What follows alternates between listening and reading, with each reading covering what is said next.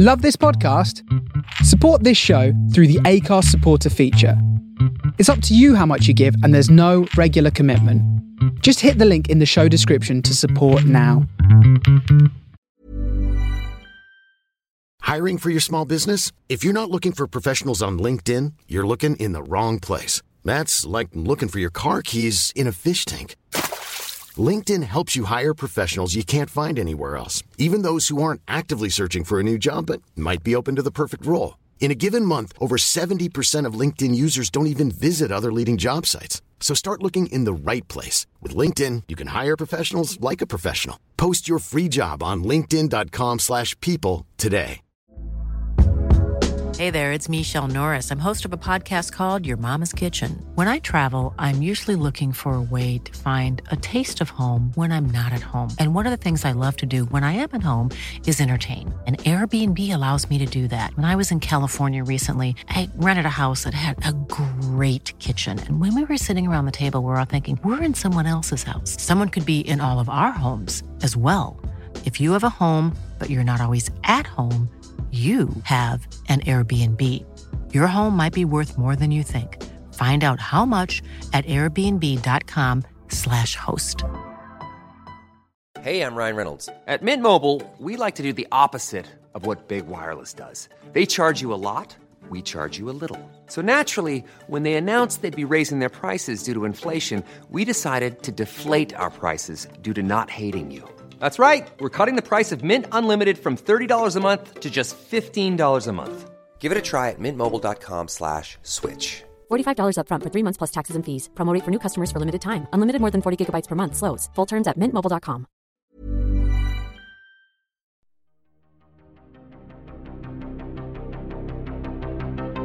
This is Writers on Film, the only podcast dedicated to books on cinema.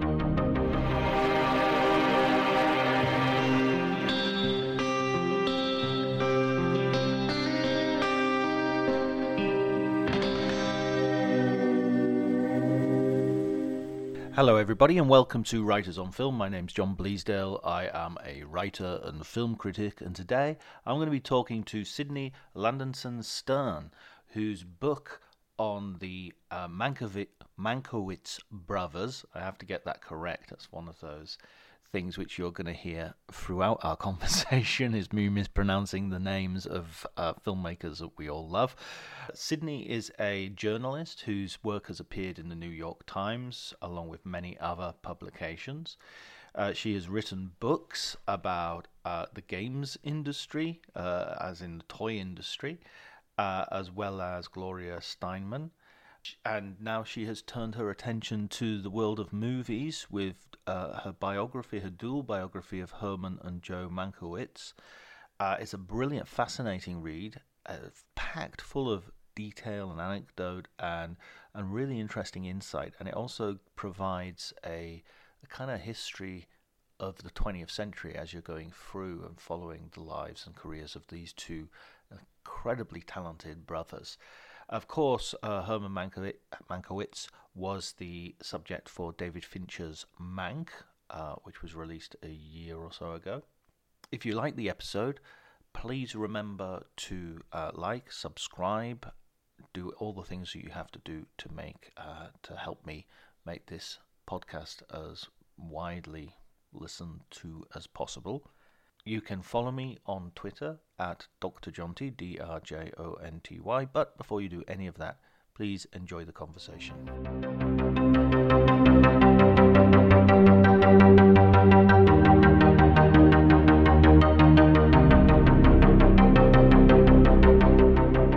Well, I say Mankiewicz. Rosemary. Mankiewicz, okay.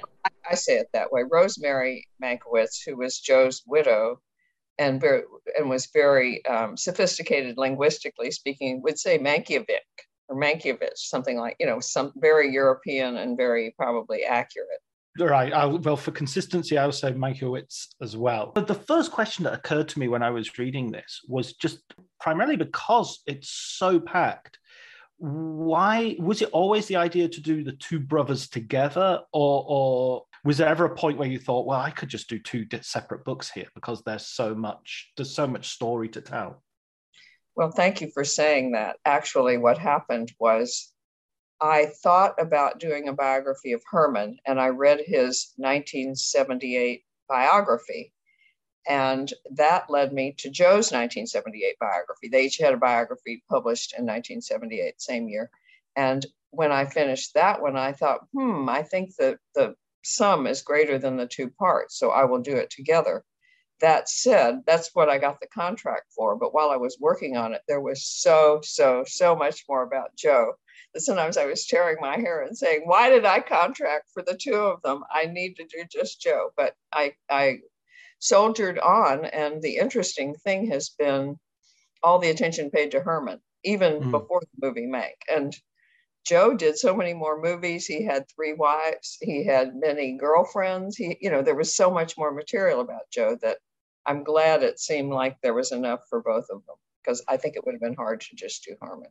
The thing with Herman is there is a bit in the book where he sort of does take a back seat, if you like, because obviously Joe's career is taking off and his career is going downhill. But he's always there as sort of like the ghost at the feast. He's always, even as Joseph is having this huge success, he's always kind of got one eye behind him or to the side of him to see what his brother is doing and what his brother thinks about this.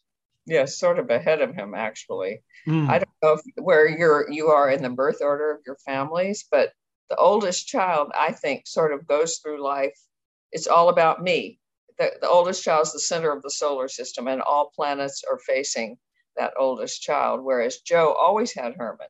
And Herman was almost 12 years older than Joe. So he was like a father figure to Joe. And Joe was always measuring himself against Herman. And as I say in the book, I think that was to Joe's benefit, because they were both so smart and did things so easily as children and as young students. And Herman was lazy and frittered away a lot of his talent in life. Whereas Joe, whatever Herman achieved, Joe was competing with it. Yeah, that was the feeling I got as well of Herman. Especially those early chapters where he's really got the world on a play. There's so many people who are willing to bat for him. I just wanted to shake him and Me get too. him. Yeah. the what ifs that just sort of go on from his life. Do you think what do you think was the sort of motivation behind him sort of having that inability to sort of fully take advantage of all those great options that he had available to him? Well, that is the question, isn't it? I mean, when I started the book, before I had done deeper research, I thought he was the quintessential writer who went out to Hollywood and hated himself for prostituting his talents and then drank himself to death. But once I got back to the earlier part of his life, I saw that he would have drunk himself to death anyway. He was already has serious gambling problems, alcohol problems, and everything. So I'm hesitant in writing biography to say A causes B, but so I tried to show the fathers being very cruel to him and yet so admirable that both sons wanted to please him. And Herman just was self-destructive his whole life. He went into analysis later. He dried out periodically, but he couldn't help himself. And yes, I too wish to reach back in time and shake him and go, Herman, pull up your socks and get going here. Exactly. He's so well liked. He's so obviously likable and charming as well that he sort of that becomes like his defense mechanism, where he can just sort of joke his way out of even the worst disappointments that people have in him. That it's like, well, you can't hate him.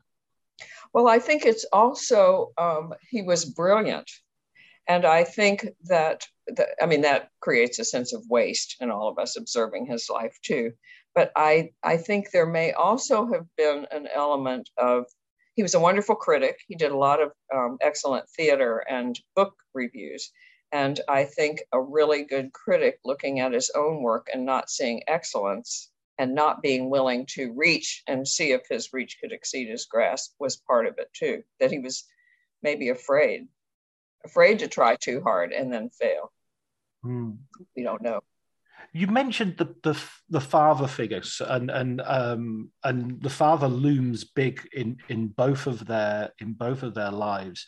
He maybe to some extent Herman sort of filters that a little bit for Joe, but I also love the irony of the fact that the father was a university professor and wanted, and that's how he framed success.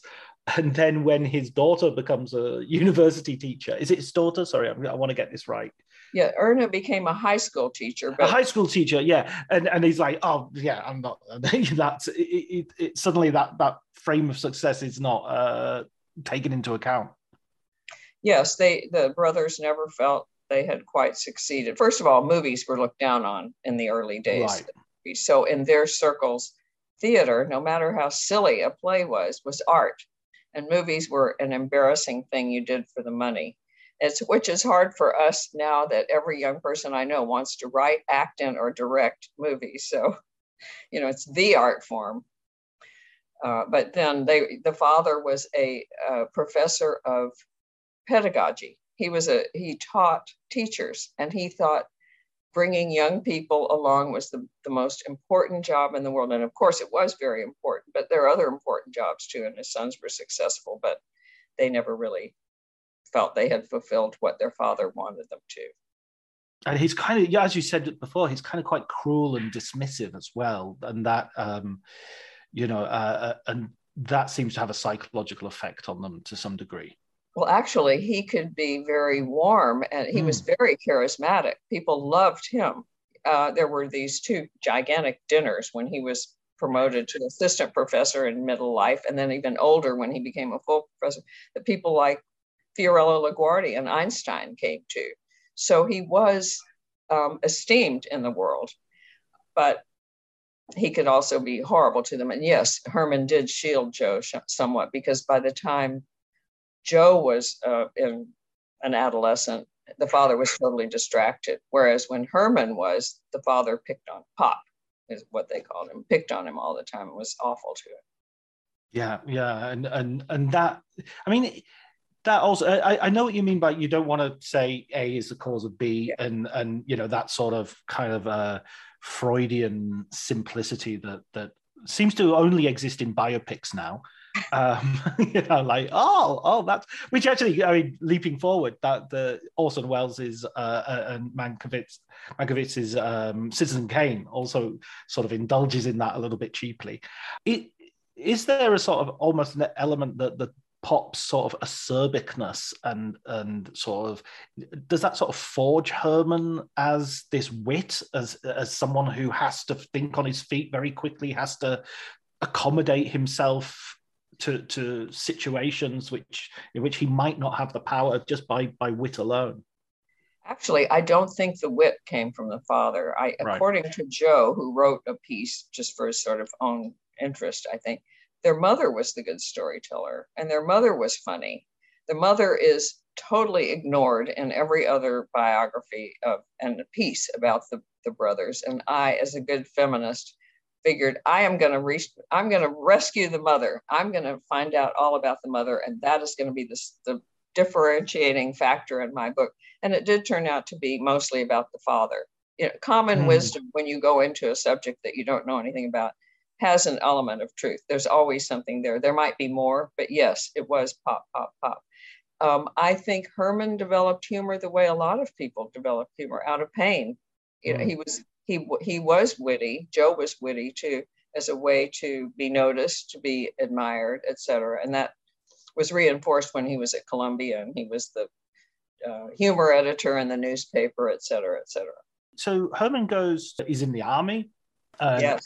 I mean, that's another thing I loved about this read, is how you're sort of reading the history of the 20th century, and you're reading the history of the movies as well. And that moment when, as you just said before, that where movies are just have no esteem attached to them. They're just this sort of, and they're kind of just working out what they are. It's always surprising. It's so quick that it has to do that. Because, I mean, they're making movies in the teens, and then, by the 20s and 30s, they're already trying to establish it. This is an art form. This isn't just a Magic Lantern show. Right. Although there were always good movies made.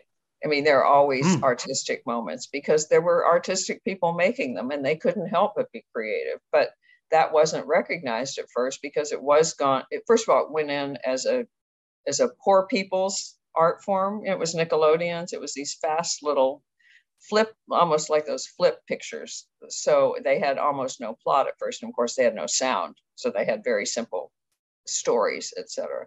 But yes, they evolved quickly, and there were always people trying to be creative because they couldn't help themselves. Although that's one of the sad stories, the studio system's factory system of trying to make the creative people cogs. They were supposed to do their best creative work and yet have no ownership. So anything could be done with it, especially for the writers. Yeah, the writer, I mean, and that's another contrast between the theatre, because usually the idea is the theatre, the writer is God, and the writer is, and then you get to the movies and you might get a bit more money, but you have absolutely zero control over the product. And in fact, your name might not even appear. I mean, it's a point you make that it's almost random whose name ends up on the title card. Yes, I think there was a lot of jockeying in the studio system to be last. So you could get your name on it. And the name had to do with being paid and getting your contract renewed. So it was very dog eat dog. Even if you didn't like the final product, you wanted it's like academia. You've got to get your publications in. Exactly. The stakes are so low, they say about academia, but the stakes were high. Absolutely. Well, how did you, at the very beginning, we were talking a little bit about you getting the contract. How did you approach this? How did you come across this as an idea, as a pitch you wanted to do? Well, I was a biographer looking for another subject. Some would say victim. My last biography was of Gloria Steinem. I didn't think I could ever find anybody as complicated as she to write about. So I was looking around, and a friend of mine, Carl Rollison, became the series editor for University Press of Mississippi's Hollywood Legends series. And he sent out to biographers he knew, an email saying, we're interested in submissions. So I really didn't know the movie business.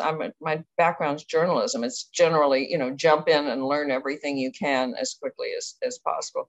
So I started thinking about that.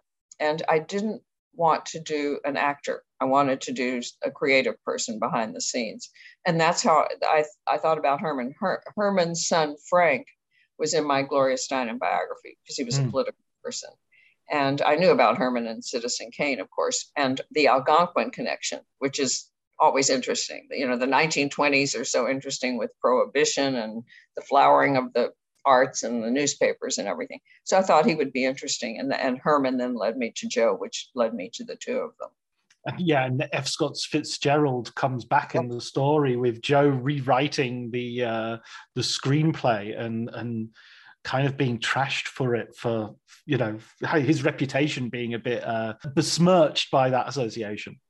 Yes, that was such a sad and frustrating, because you empathize with your subjects. Right. I try to erase the boundaries and be inside your subjects as much as you can. So I did feel terrible for Joe, because both Herman and Joe were basically writers, even though Joe did a lot of directing. He directed to control what he had written, especially, in the studio system when you I shouldn't say that. Even now, writers are always complaining.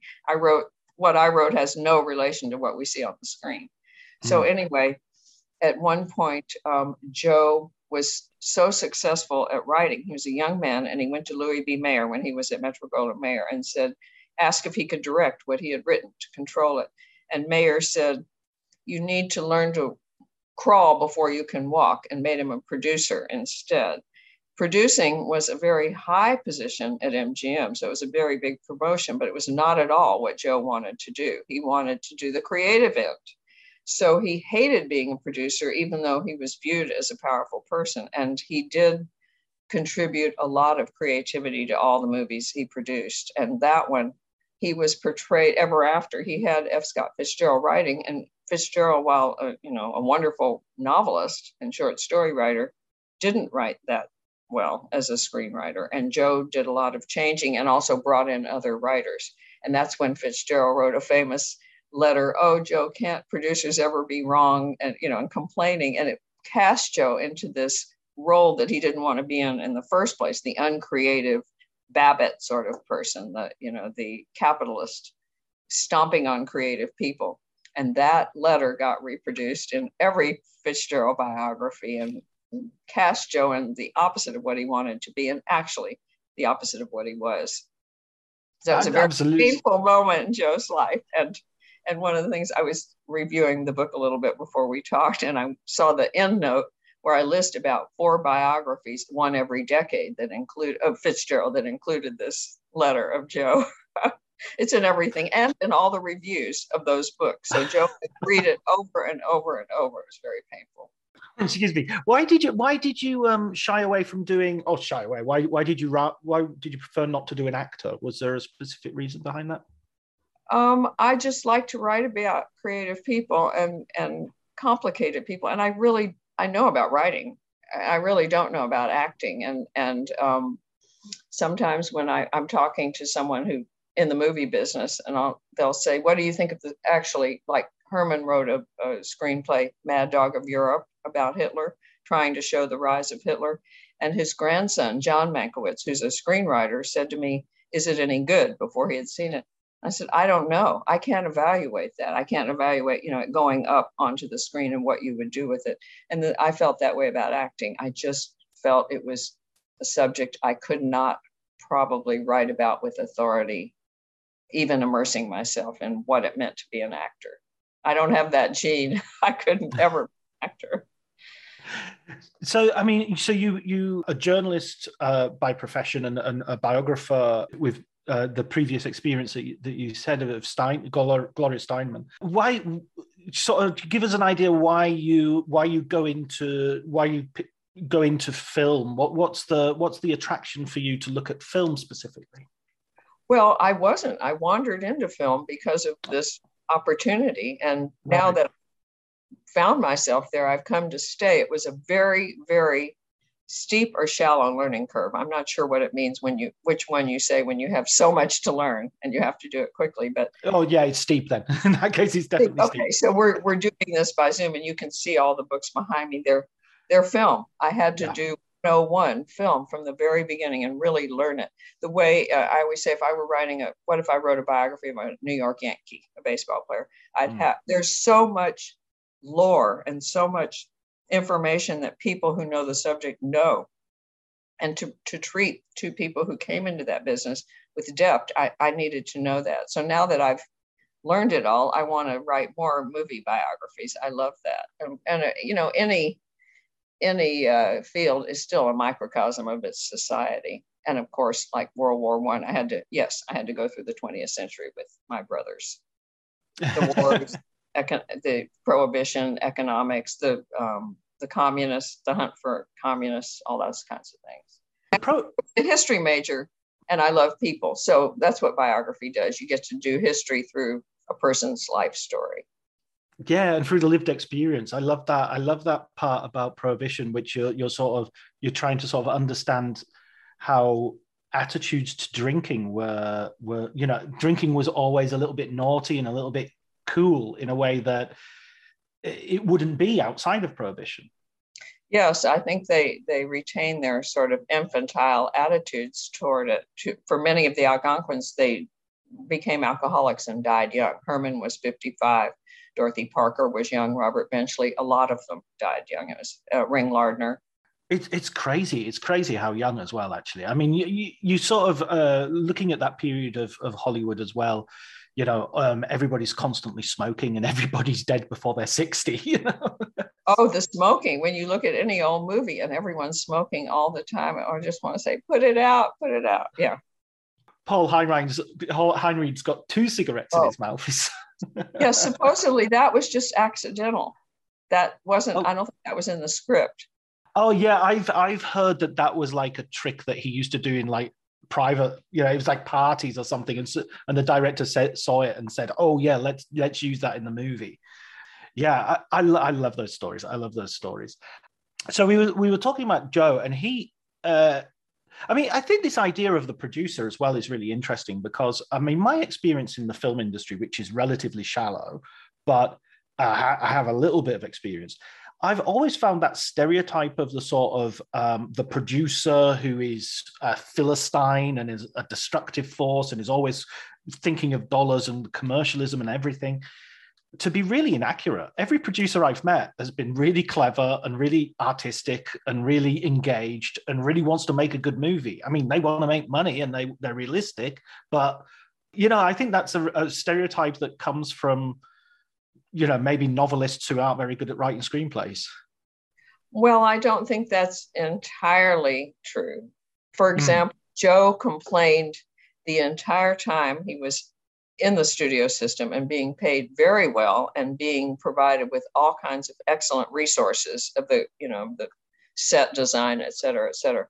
And then once the studio system was over, and he complained about the producers and the heads of studio, how Philistine they were, et cetera. Then the studio system was over and it became corporate, like Gulf and Western owned Paramount at some point. So there really were people only concerned with the bottom line and not creative and loving movies as the early, I don't want to call them moguls because I think that's sort of racist, but the early studio heads were.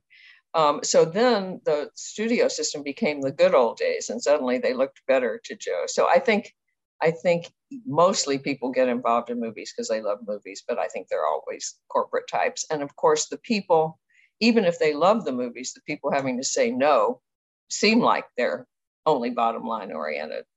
Yeah, I was going to say, Joe, often was complaining as they did cuts in his movies. All directors complain when cuts are made. You know, why are you taking, this is so important.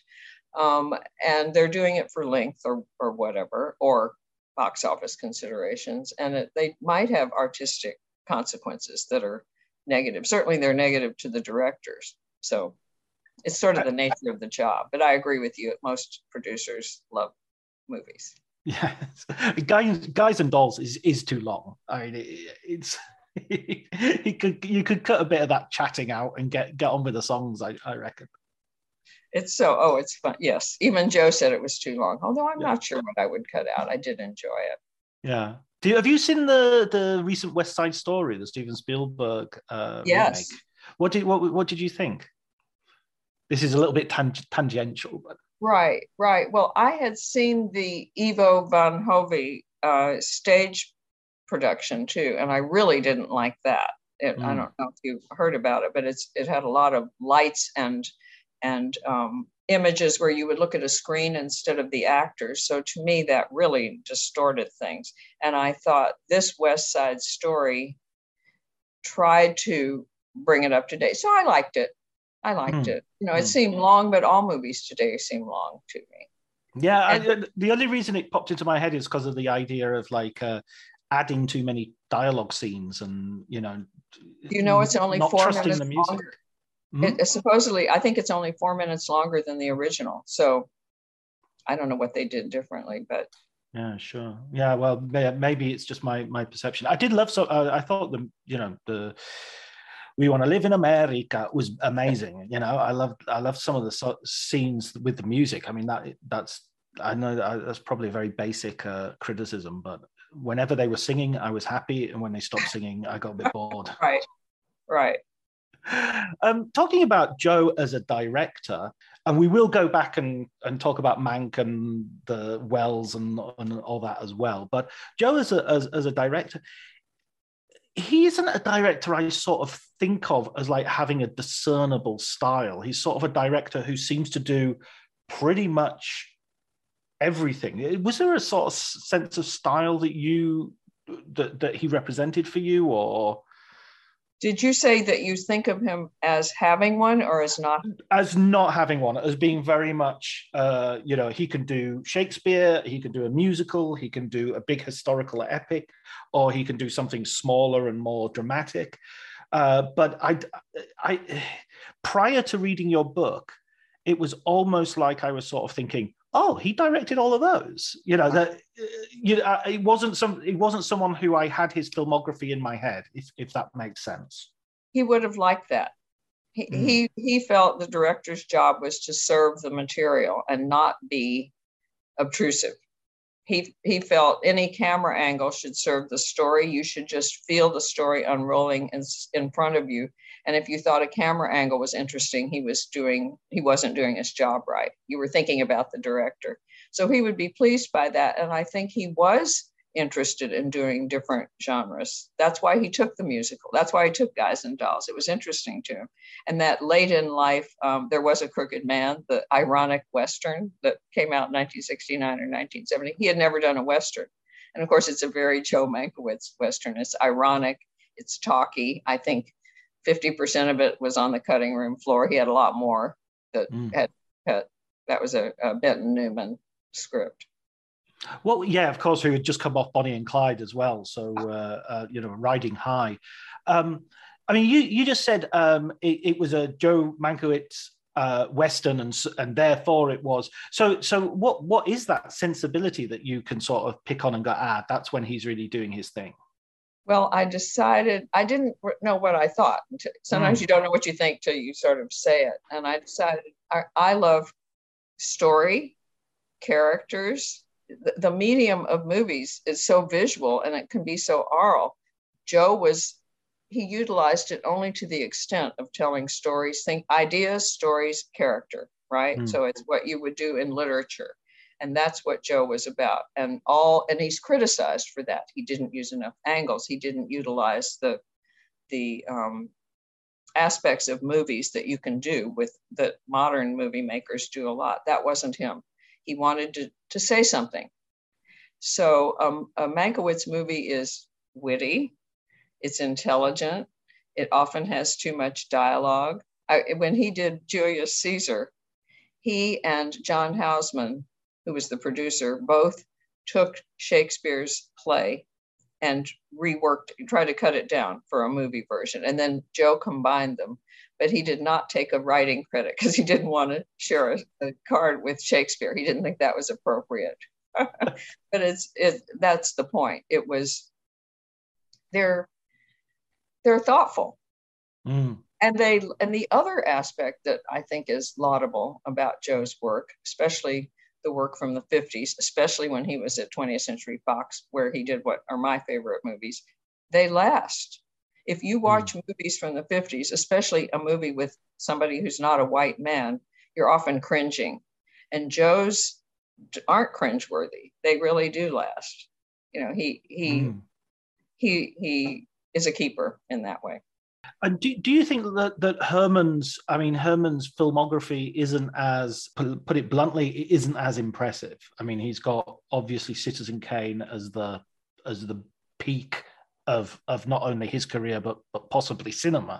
Yes, totally. Yeah, there's no comparison.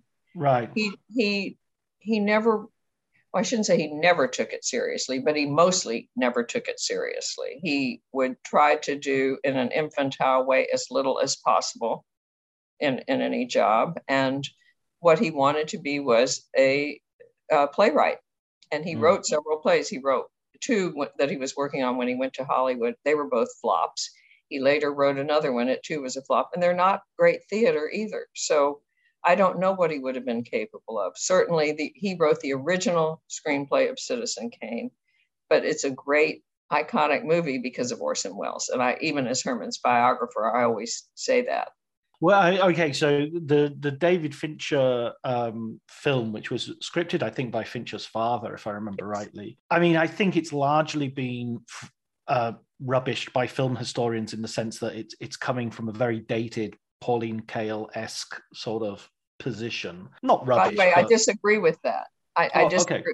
Yeah, I think it's the Welles community, which is much bigger than the Herman community, and deservedly so, choose to interpret it that way. But I don't think that was what it said. And I have asked people who aren't, I mean, I'm so familiar with Herman's story and the making of story, but to me, it was a biopic, although Fincher doesn't like that name, that word, about man at this inflection point in his career when he touched greatness, which was writing this movie that then turned out to be one of the movies of the 20th century, one of the most important.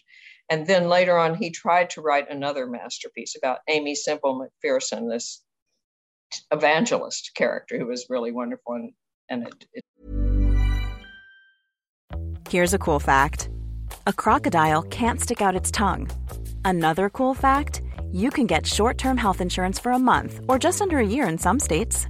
United Healthcare short-term insurance plans are designed for people who are between jobs, coming off their parents' plan, or turning a side hustle into a full-time gig.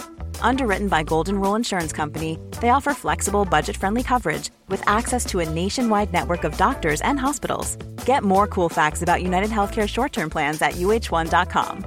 I'm Sandra, and I'm just the professional your small business was looking for. But you didn't hire me because you didn't use LinkedIn Jobs. LinkedIn has professionals you can't find anywhere else, including those who aren't actively looking for a new job, but might be open to the perfect role, like me. In a given month, over 70% of LinkedIn users don't visit other leading job sites. So if you're not looking on LinkedIn, you'll miss out on great candidates like Sandra. Start hiring professionals like a professional. Post your free job on linkedin.com/people today. It never got made. But I felt Mank, the movie, stopped and said, okay, now I've done this, you pick it up and take it on from there. But the Wells people chose to interpret that as claiming too much credit for Herman. Yeah, okay, I can definitely accept that as a valid argument. I mean, I think my sympathies and my loyalties are divided because I'm a writer, so I'm always going to be to some extent with Herman, and I'm also a Wellsian, a Wells fan.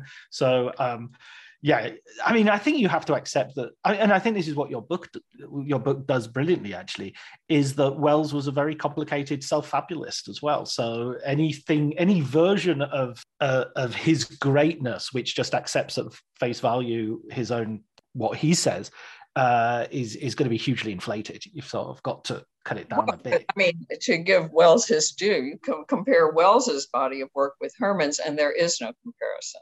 I mean, right.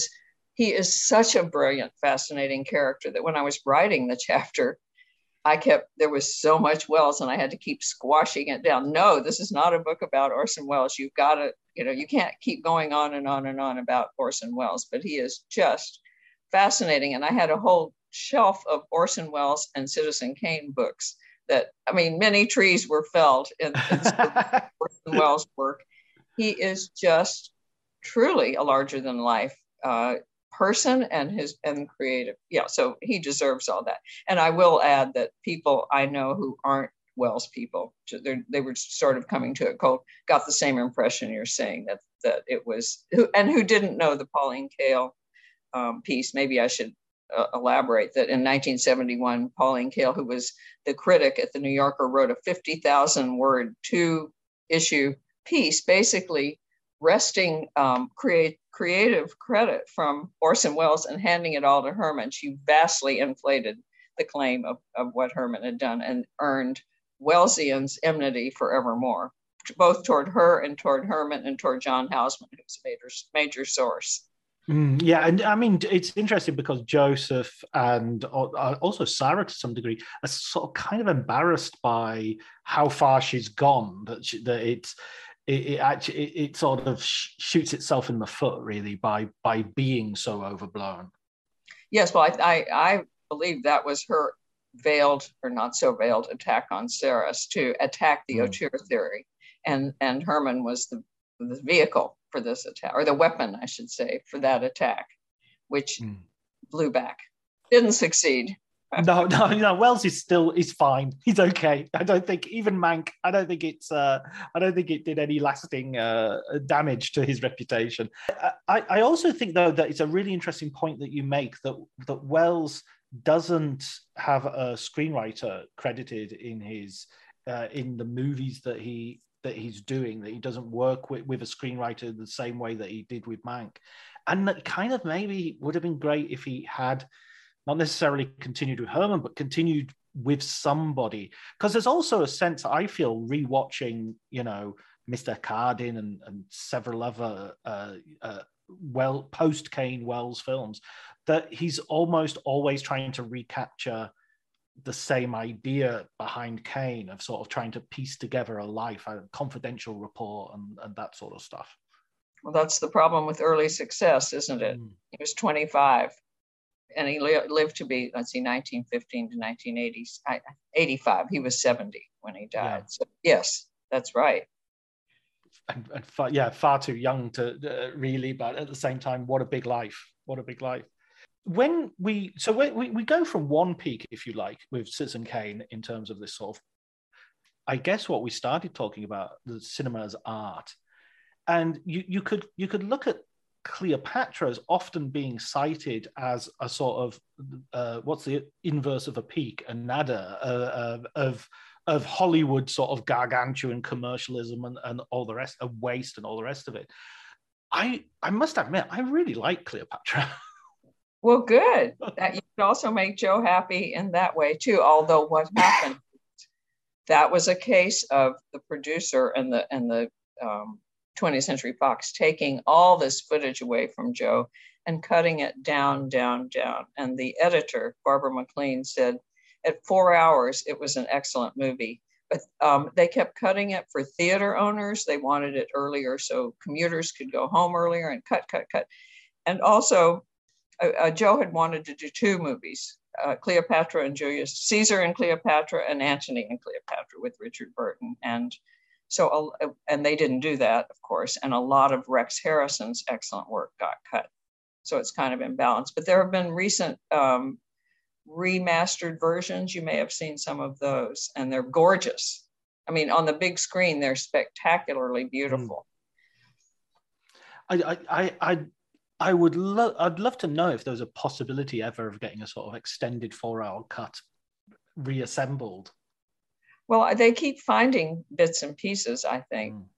So there, I saw one in 2014. The New York Film Festival did a Joseph Mankiewicz retrospective. And so I got to see a lot of these movies in the best current versions. And it was them that I saw it. And it was so beautiful. So I don't know. They seem to find these things in South America too. I'm not quite sure why, but maybe there's film collectors down there. Yeah, and people who don't want to send back the prints, so they keep it in their own storehouse. I mean, that film as well. It's so about Hollywood. It's so about it's not Elizabeth Taylor as Cleopatra. It's Elizabeth Taylor as Cleopatra. It's true, and it's always blamed for the downfall of 20th Century Fox when in fact it wasn't. That was made in the late 50s, early 60s when the studio system was cratering. And they imagined this could save 20th Century Fox, which it could not. But the idea was a blockbuster film was going to save the studio. And Joe was thrown into this. He took it on for the money. His agent said, just hold your nose for 15 weeks and take the money and run. And it took 2 or 3 years and really finished him off. He never had confidence again and was ridiculed and was very publicly fired. And while Herman had a sense of humor about himself, Joe did not. And he never really recovered from that. And neither did 20th Century Fox, actually. But that's another. And by the way, it eventually made its cost back. It just took a while. Everything kind of does, doesn't it? Everything sort of ends up making its money back. I'm pretty sure Waterworld ended up selling enough video cassettes. I don't know. Maybe not Ishtar. Maybe that's the only one. Right. Yeah, but I was reading somewhere. God, I hope it wasn't your book. Well, maybe it was your book. That Spielberg's like the films that are considered his biggest flops, like 1941 and Always and Amistad, they all made profits at the box office. They just weren't Spielbergian profits. So they were, but they all made their money back. Well, it wasn't in my book, but of course there are so many other ways to make money off movies now that, they find ways. And then of course there's the accounting that says the net was zero when in fact there were lots of above the line costs attributed to take away the profits. Yeah, so that you don't have to pay the residuals and the royalties. Yeah, absolutely. I mean, that's another aspect of the book. There's a whole family story going on here that doesn't stop with the two brothers in that they're having their kids, and their kids are getting involved in the film business and in different ways. I mean, you kind of follow them indiscriminately. You're not only following Tom because he's a screenwriter, you're following the others as well. But I thought that was a really interesting sort of family legacy that went through the book. Well, the first family legacy is that they're all really smart and they're all really witty. And they're also all mostly male. There are very few daughters born in Mankiewicz families. But Herman, who had one wife and 3 children, had 2 sons and then a caboose. His daughter, Johanna, was born in 1937, and his sons were born in 1922 and 1924. So she was born when they were already teenagers.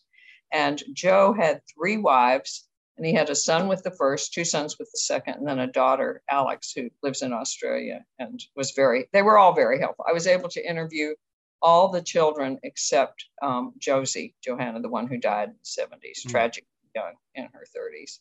And they didn't all go into the movie business, but they're all really smart, really witty, and fun to interview.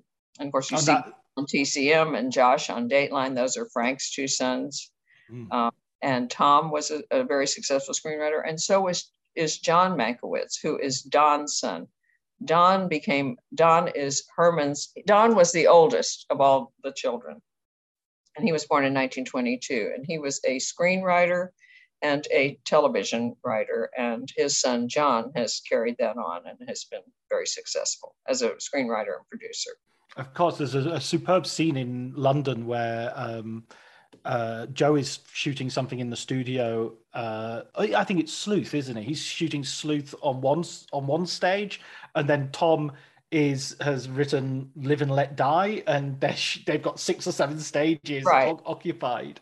Yes, the interesting thing about that's when Tom turned 30, and they had a 30th birthday party for him. And Joe was proud of his success, but I think Joe was so competitive that it had been in the same area, the same sort of more intellectual work, he might not have been so supportive of Tom, but it was such a different area. James Bond movie was not a Joe movie at all.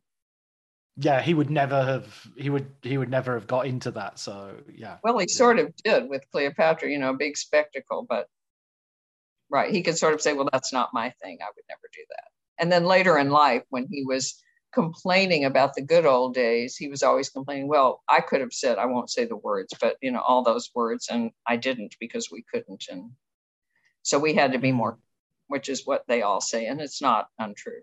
I mean, he gets a reputation quite early on as someone who makes good movies or writes good movies for women. We have the Philadelphia Story earlier, and you have these great roles for women. And he also has a series of relationships with his stars, which kind of seems to be par for the course in that era of Hollywood. Although we look at askance at it now, especially in its grubbier aspects, shall we say.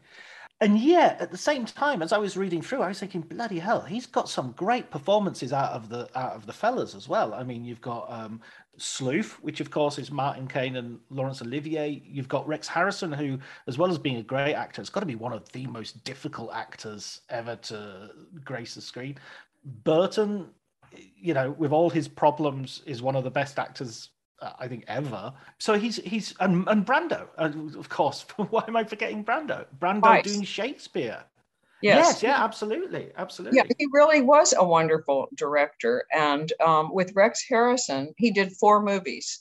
And he considered Rex Harrison the Stradivarius, he an amazing high comedy actor who was extremely meticulous and a horrible, horrible human being. I recently read something about how he wasn't as bad at the beginning of his career, but I guess by the time I encountering Joe, which was in the 40s, I don't think he was terrible in the 40s.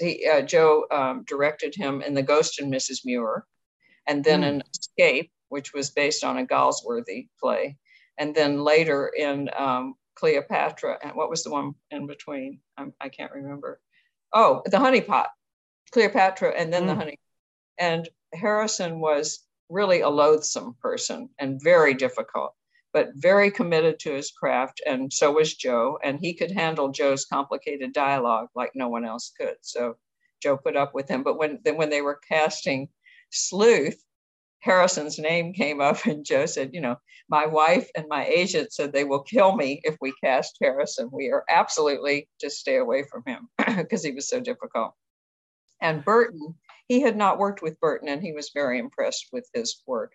Although he said at some point, when Elizabeth Taylor and Richard Burton started having their affair, it's fine.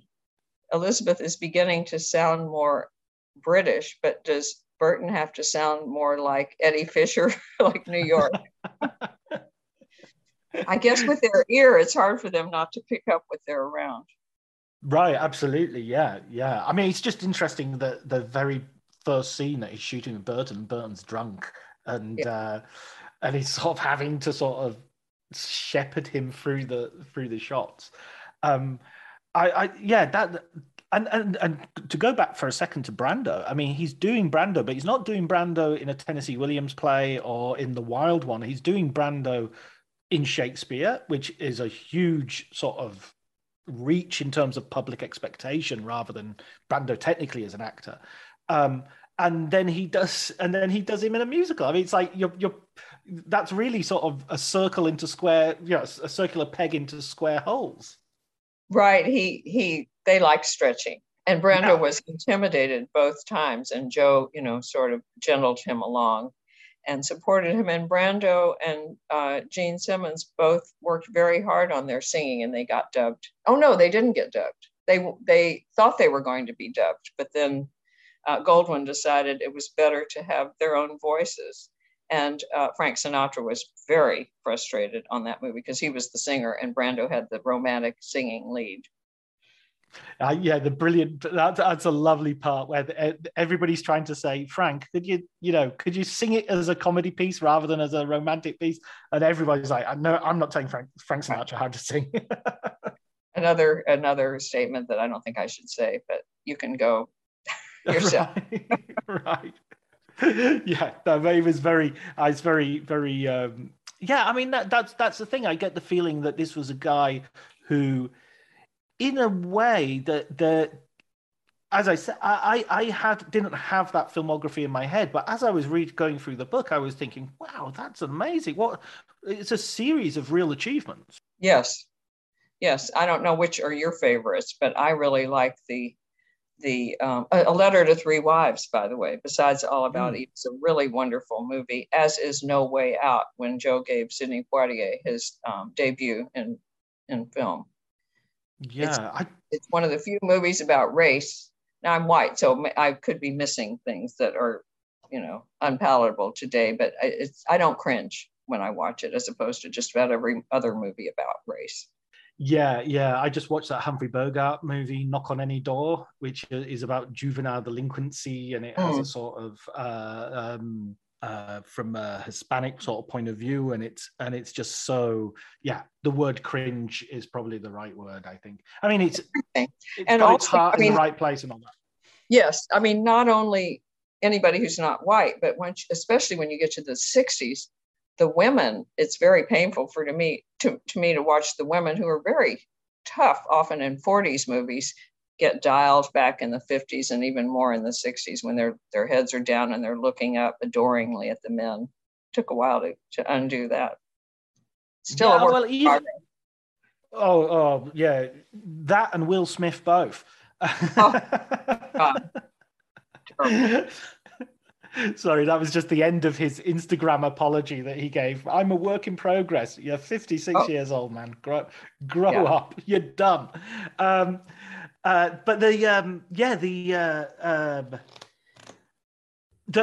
talking about the roles of women, I mean, I think even as you get into the 70s, when you get the new Hollywood and everything, women sort of may become maybe a little bit more central here and there, but they tend to be beaten up and raped a hell of a lot in 70s movies. There's a heck of a lot of victimization of women rather than sort of giving a whole spectrum of lived experience. Yes, and I think a lot of creative people would say that's the eye on the bottom line, thinking that that's what the market wants. They don't want to see women being strong. Oh, men won't go to those. And of course, I don't know if that's true, but yeah, it's painful for me. Yeah, no, absolutely. I do a little film club for my university students, and where every week we do a movie. And after a while, one of the women who does a mature student in her 40s, and she said to me, "Oh, can we do a movie where the women aren't treated so badly?"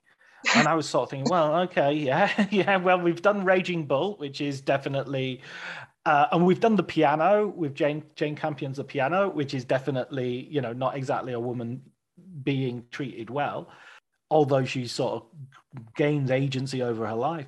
And I've decided on All About Eve as my. Yes. It's not. I mean, portraits of women. Yeah, it's very fun. Yeah, absolutely. I mean, it's women beware women. To quote Thomas Middleton, it's that. Just passing the Bechdel test doesn't necessarily mean that you're not going to see women being in difficult situations.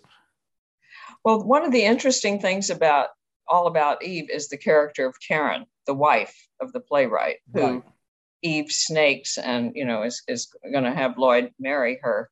And Joe was very proud of that because he was very proud of portraying the wife to, as he called it, even back when the movie was made. He collaborated on this book. They published the screenplay, and he talked about Karen's plight. She's been there from the beginning. She was very helpful when they were a team, when he was a nobody. But once he became somebody, he's surrounded by the most beautiful women in the world. So would be in movies even more than theaters, I suppose, competing for him and sometimes seducing him. And even if they're not trying to seduce him, he's around them and she's powerless. And he understood that. And while he was doing that, he was married to a woman who was in that situation. That second wife, when he did All About Eve, was a former actress who wanted to go back to acting, had terrible mental problems and emotional problems. And Joe was running around having affairs with people like Linda Darnell and Judy Garland all over the place. So he was putting his wife through a situation that he understood very well. So he used it in his art, but he didn't correct it in life. Oh, isn't that always the way? I guess. I mean, later on in his life, he sort of does express regrets for how he's behaved in that way. He sort of says there's a certain wisdom that settles in at some point. Well, I don't know about that. I would say Rosemary said she kept it tight. Rosemary was one of the people he was having an affair with and gaslighting his wife, Rosa. And she said, I kept a tight rein on him. so that's a little bit more of Orson Welles' fabulism right there. Right. Sort of self-justifying, and yeah, absolutely. So what was your favorite Herman screenplay? I mean, aside from Citizen Kane, what would you suggest somebody go out and find to sort of see something else of Herman Mankiewicz? Well, one of the best known is the Lou Gehrig story, The Pride of the Yankees. It's kind of thin, and it makes me. I've watched it I don't know how many times, and I cry every time. You can't not cry when Lou Gehrig, Gary Cooper, is standing in Yankee Stadium saying goodbye to the fans. It even chokes me up now. But it's kind of a thin story.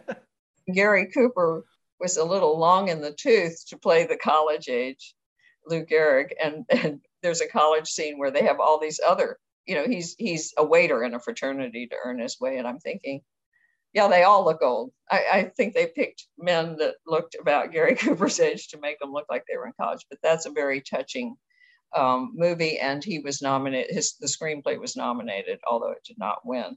And then there are these minor little movies that I like that were B movies, like My Dear Miss Aldrich, which was 1937, where Herman conceived of the whole picture for Edna May Oliver, a long-faced character actress who was terrific, of the Margaret Hamilton kind of face, if you're not familiar with Edna May. And it was a newspaper story. And so that was fun. And in his original screenplay, there are bits of it that are available in the Margaret Herrick Library, the Academy's library. So I could see all the things he wrote about women's rights. And there's a school teacher, Maureen O'Sullivan, I think, and she is a high school teacher, and so he has all these reflections about anytime anything gets fun, the men take those jobs away from the women, so they can't be university teachers, etc. So it's very witty. A lot of that, of course, didn't get into the movies because it was too short.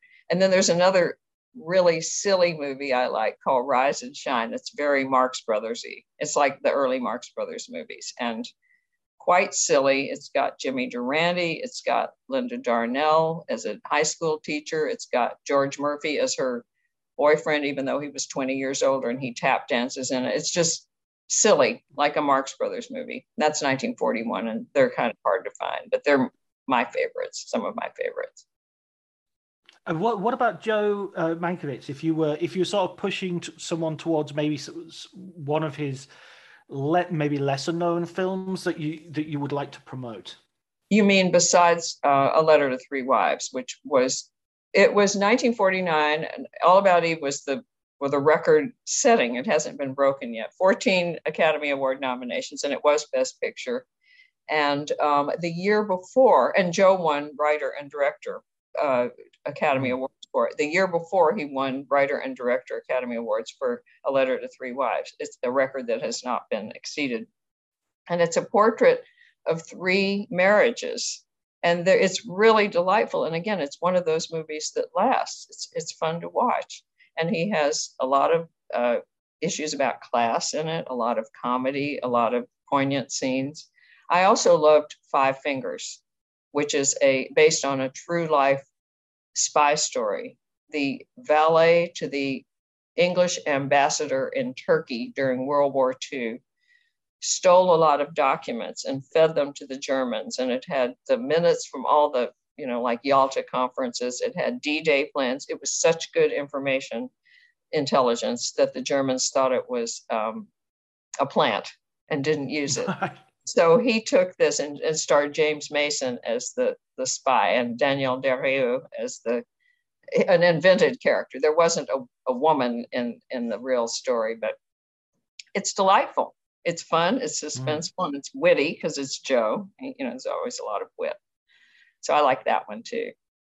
And No Way Out with Sidney Poitier and Richard Widmark, who is so evil as the white racist, and Linda Darnell, who had a meatier role than she usually had. So that's a very powerful, painful movie. I love the story that you write in the book of Richard Widmark apologizing to Sidney Poitier after he delivers every sort of racist epithet, and it's like Poitier had to say, "It's okay, man. I know this is a script. I'm an actor. I'm okay." Yes, I think that says a lot about Widmark, right? And Poitier said Richard Widmark was the first. He and his wife were the first people to invite Sidney Poitier into their home, and they became lifelong friends. So yeah, that was it. Yeah. That was the story. He's I don't know if I would say he's an underappreciated actor, Widmark, but he's certainly one of those actors I love to see pop up. Often yes, and as usual, I think he wanted to be a good guy more, and of course, he was such a good bad guy. Isn't it always the case? Yes. Brilliant. One more question, Sydney, if I may. Your recommended book, please, for our listeners. Oh, okay. So recommended book, you put that in the singular, and of course, it's really hard to stop, right? Believe me. None of my guests has ever actually recommended one single book. It's always 2 or 3 or 4. Right. So, okay, good. I'm glad you said 4 because I thought, okay, so currently, one of the books I just listened to, and it's really more about theater than movies, but it's Harvey Fierstein's I Was Better Last Night. It just came out, and he reads it in the audio version, and it's delightful. And he does talk about the movies, and it's very. As a writer, I was really interested in the way he structured it, and I don't want to do a spoiler about that, but that's very touching. And Robert Gottlieb's book Garbo, that's one you would want to look at because it's very handsome. In fact, the stock is so it's a really heavy book about Greta Garbo, who is still so weirdly fascinating. You can't figure out whether there's there. So he intertwines looking for the there in Garbo and the cultural reaction to her. So I like those two. And then a couple of slightly older books. I loved Hank and Jim by Scott Eyman, which is about the friendship between Henry Fonda and James Stewart, which was a 50-year friendship. And Scott Eyman got very good access to a lot of sources, and it's really very touching. So he goes through their movie careers, but also a portrait of these two actors. And last, a really old, it was 1980, I think, John Huston's memoir, An Open Book. That man is so fascinating, and his life was so fascinating, and he's a wonderful writer. So he talks about the making of some of his movies, but he also tells all these other stories that who knows if they're really true the way he tells them, but they're utterly fascinating to read about his life. So that's my one book recommendation. I think Huston is a little bit like Wells as well, that he was such a good storyteller that he would fall in love with his own stories, and even he wouldn't know if they were true or not by the time he'd finished. Well, that's actually one of the hardest parts about reporting and doing a biography, disentangling all the versions. And especially with Hollywood, I found they're all storytellers. So the stories have been embellished and retold. And some of the stories where everyone says they were there, they couldn't possibly have been there. You might have just said, I said, if everyone were there, it would have had to take place in the Hollywood Bowl. You know, and everyone couldn't have been there. If everyone was at, CeeLo Drive the night of the Manson murders, everybody, the number of people who said they were invited and they didn't go for one reason or another. It was like they're like there's 50 or 60 people, Steve McQueen, loads and loads of them, and it's just like, some of you are just making that up.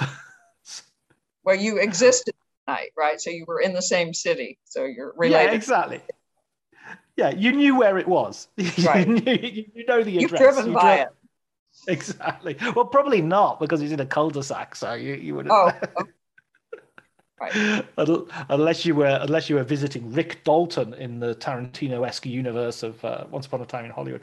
Listen, Sydney, that's so nice of you to spend some time with me talking about the Mankiewicz brothers. So much fun. Thank you. I mean, I learned a lot from you. I really appreciate it.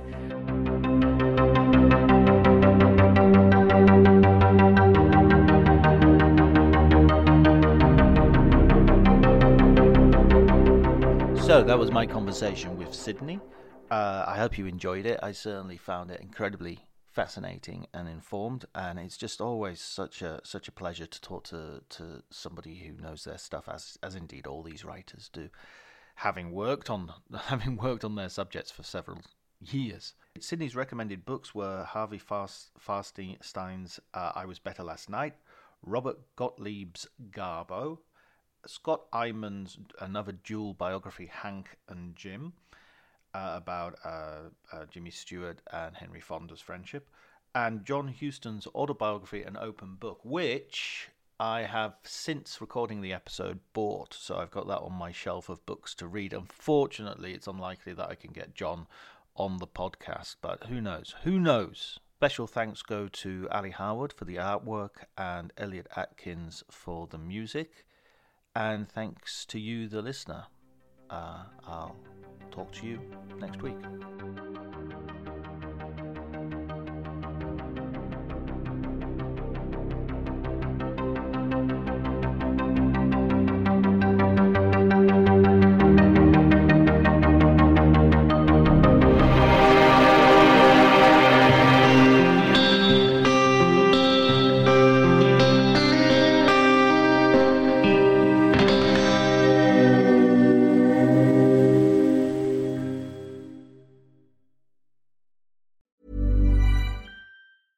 Even when we're on a budget, we still deserve nice things.